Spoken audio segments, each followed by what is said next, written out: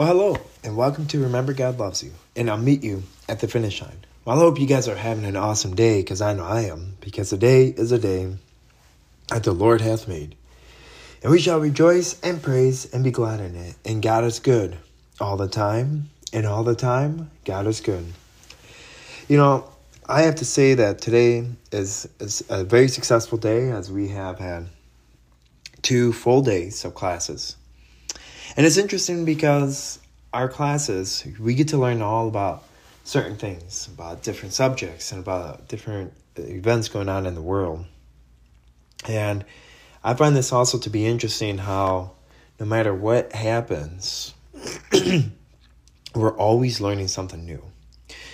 But the cool thing is, I don't know if it's very cool or not, but in our life and in our time, there's a word that comes to mind when things come awry. When things come and things don't work out as like you wanted it, it's called trouble. Troubled times, or feeling down. And that's why when I think of the word troubled, I think of 1 Samuel chapter 1.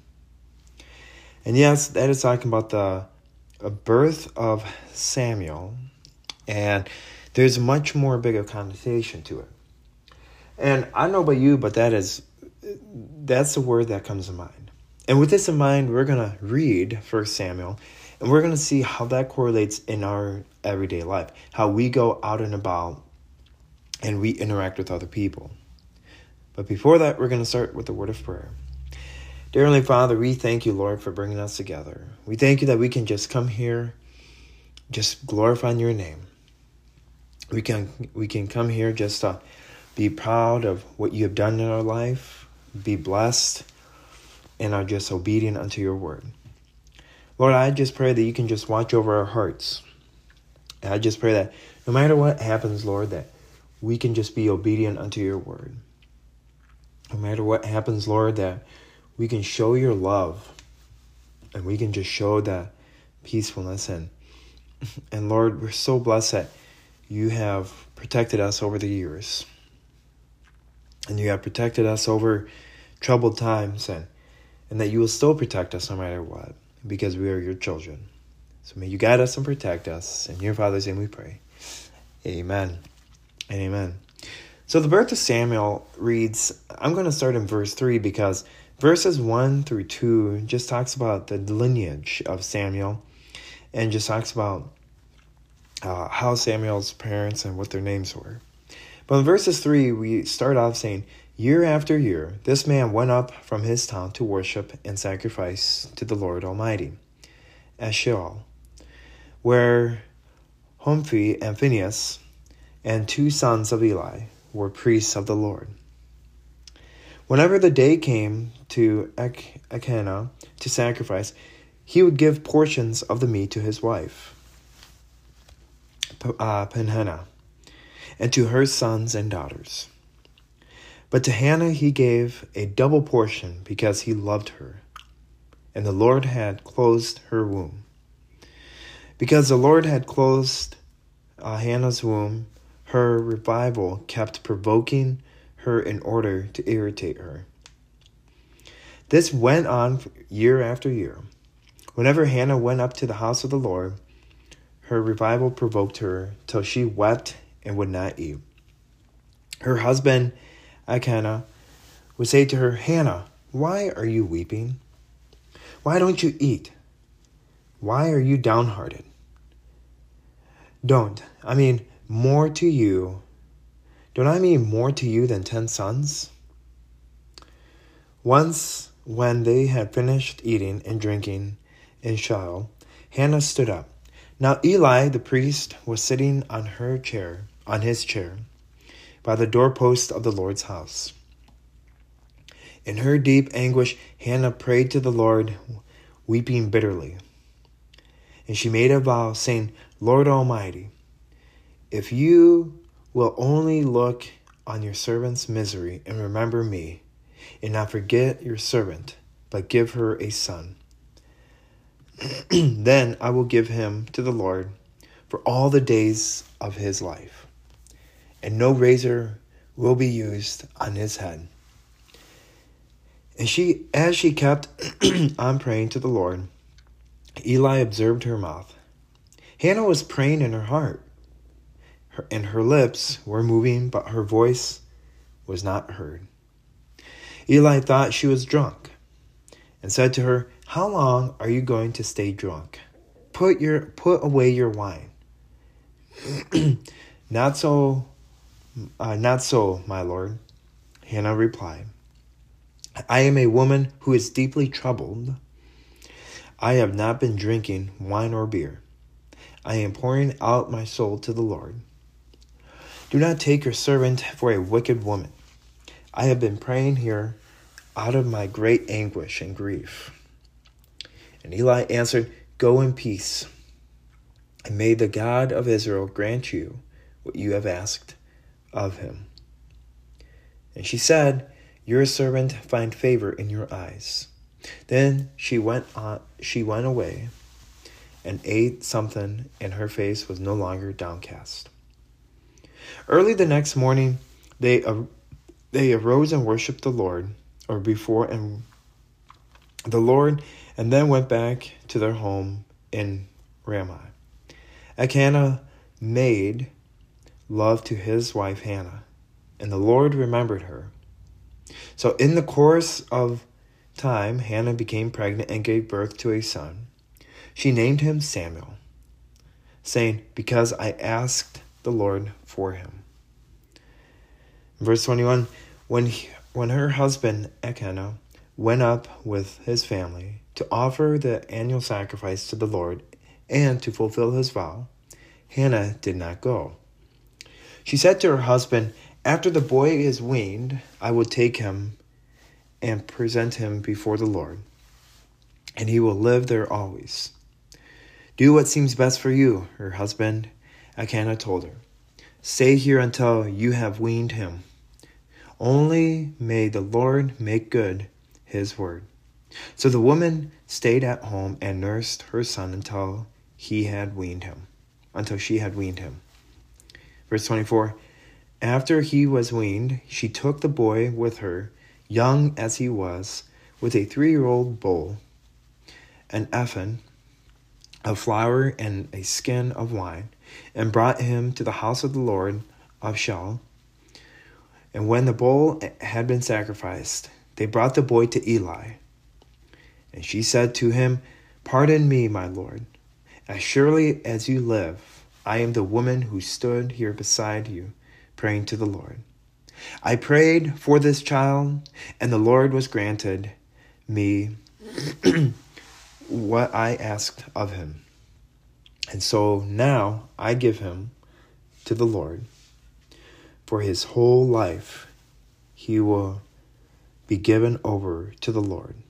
And he worshipped the Lord there. Amen and amen. So now you're wondering, what was the point of that? What was the point of reading the birth of Samuel? And what was the point of the offering and the sacrifice? And I mean, how does that correlate to our life? Well, it correlates because there's one verse that stands out of 1 Samuel, than 1 Samuel chapter 1, than any other verses. And that is Samuel chapter 1, verse 15. "No, my Lord, I am a woman troubled in spirit. I have drunk neither wine nor strong drink, but I have been pouring out my soul before the Lord." I can imagine what Hannah was thinking. I can imagine how when you are in that kind of prayer, when you are ministering to other people, when you are sharing the gospel, and you are wanting others to know who God is, and next thing you know, people think that you are drunk, or people think that, how can you reach those people? Or why are you reaching out to those individuals? What is the purpose? How are you going to impact their lives? That is a big question. And that is a troubled heart when we have those kind of instances. And my heart goes out to Hannah every time I read her story. She was barren by God's chosen. Her rival, Peninnah, a mother of many, picked on her mercilessly. Her husband wondered why his love couldn't fill the childless void. And then during the family pilgrimage to Shiloh, she more than closed out a prayer, and Eli accused her of being drunk, and Hannah certainly knew trouble. So it was interesting because Hannah wanted a child. She was willing to do anything to have a child. But how would you feel? Now, I'm not a parent, I've never had kids. But how would you do in this situation when your spouse, when you pray unto the Lord and you're in the closet and you're weeping and you're just like, not speaking in tongues, but you're speaking, but no words come out? How would you feel if your husband your husband, husbands can't get pregnant, but how would you feel? To me, I would feel devastated. But at the same time, I don't know what it's like to have bearing a child. I don't know what it's like to be in that situation. But all I can tell you is I've met people that couldn't have kids. And the calling out the kids is a big issue in this day and age, to not have kids. And it's interesting when we look at a typical American dream. The American dream is to probably get married right away, wait 3 or 5 years after being married, and then to have kids. But then you realize that you can't have kids.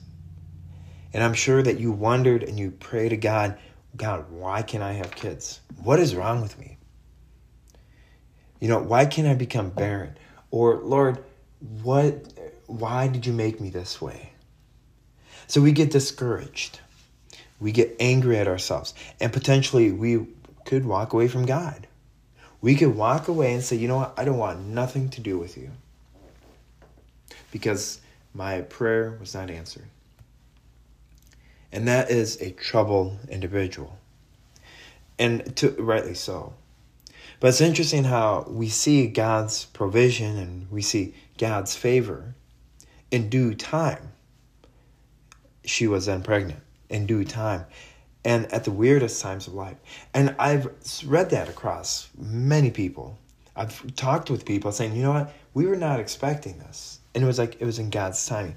And that's the thing is, during troubled times, God wants to protect you. Sometimes that 3 to 5 years, you might not get pregnant or you might not have a family because you're going through the situation. And God is refining your marriage, and God is refining you and as an individual in your walk with Him. Maybe He wants you and your husband to get closer. And that's why He's preventing you from not having kids. And in God's timing, when He sees that there's a growth and He sees that, okay, you know what? This family is honed in. This family is focused on me. Now let's do this together. I mean, how awesome is that? And you really see God's provision. And during troubled times, you see blessings. And God always watches out. And as we continue and as we read, and yet she also knew the source of the redemption she longed for. And Hannah did know that. In defending her fervent prayer, Hannah admitted to pouring out her very soul to the Lord. She reassured Eli her actions were the result of her provocation. She was broken, but she knew God would hear her. And God would answer the prayer in due time. But when we face times of trouble, do we live into the truth of God's consistent care? Or do we turn to other sources for comfort? Do we truly pour our hearts out into Him who can give us the peace and give us the insurance? Or do we have to think that we rely on something? Rely on the world? Rely on meditation? Rely on something that's not on God? Yes, I have had that issue. I have looked into my life when I was during troubled times. I have looked and I've not been obedient unto God. I have looked and I've gone to the world for peace and comfort. I've gone to the world where, it's only the world that can solve my problems. But realistically, that did not help me in any way. And realistically, I was not better than I was before. Because when we look for worldly solutions, we're going to be destined to fail. When we look for worldly solutions, we're going to be destined to slip up. If we're dealing with an addiction, if we look for worldly solutions to maybe overcome our addiction, we will relapse. It's in the matter of time.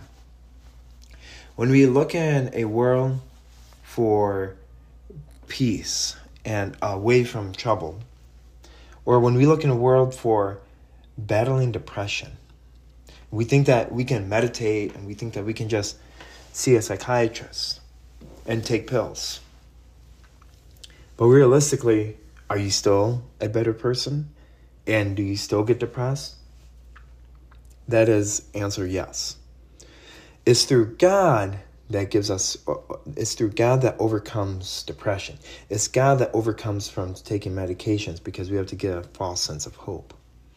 It's God that fills in that empty void. The worldly solutions can't fill that void. I like to think of this during troubled times. I like to think as if your cup is empty and you come to the world and the world comes in as a little solution. Now, over time, I've noticed that the water does evaporate, or it becomes uncarbonated and it becomes flat. I'm sure that and you don't like flat pop, you don't like flat, or you don't like iced tea that's tasteless. You don't like that. And that's assured and that's respectful. But with God, when we go to God, it's like he adds our carbonation, and that carbonation lasts forever. He adds that flavor iced tea, that flavor lasts forever. How awesome is that? I love that idea when we get to go to God for anything, and that he's alongside with us. He wants to protect us. He wants to guide us. And he will send the right people in your life to protect you, to walk alongside with you no matter what, to make sure that you are not alone, and also to make sure that you are on the path that he has set before you. And so with this in mind, we're going to end it with a word of prayer. Dear Heavenly Father, we thank you for what you have done in Hannah's life. We thank you how Hannah cried out and gave her all to you. How Hannah pleaded out and said, Lord, I need you. And so, Lord, I just pray that we do the same unto you. I pray that no matter what happens in our lives, that we cry out and we yearn for you. Lord, I just pray that no matter also what happens, that we're not alone, because you love us and you care for us. No matter what happens, oh Lord, we can just be protected by your grace and by your mercy. And no matter what happens, Lord, you just show your love continuously in a way we don't deserve it. And so may you guide us and protect us, oh Lord, as we continue on the path that you have set before us, so that when you cross that finish line, Lord, we can run into your arms and we can hear you say to us, well done, my good and faithful servant. And in Jesus' name we pray. Amen and amen. Well, I hope you guys have an awesome weekend. I just want to tell you, though, this week it seems to be taking forever. It's only Tuesday, and I thought yesterday was Wednesday. Or not Wednesday, I thought yesterday was Wednesday. And I had to ask myself, was yesterday Monday? Well, the good news is that it's going to be midweek. And so with this in mind, guys, keep up the good work. And if you're working, keep on tugging away. And remember that it is going to be a 4-day weekend. And yes, my heart and prayer goes out to those families that are going to be affected by the Hurricane Ida. And again, if you're listening in that area, please be aware of your first responders. And remember, God loves you, and I'll meet you at the finish line. Bye.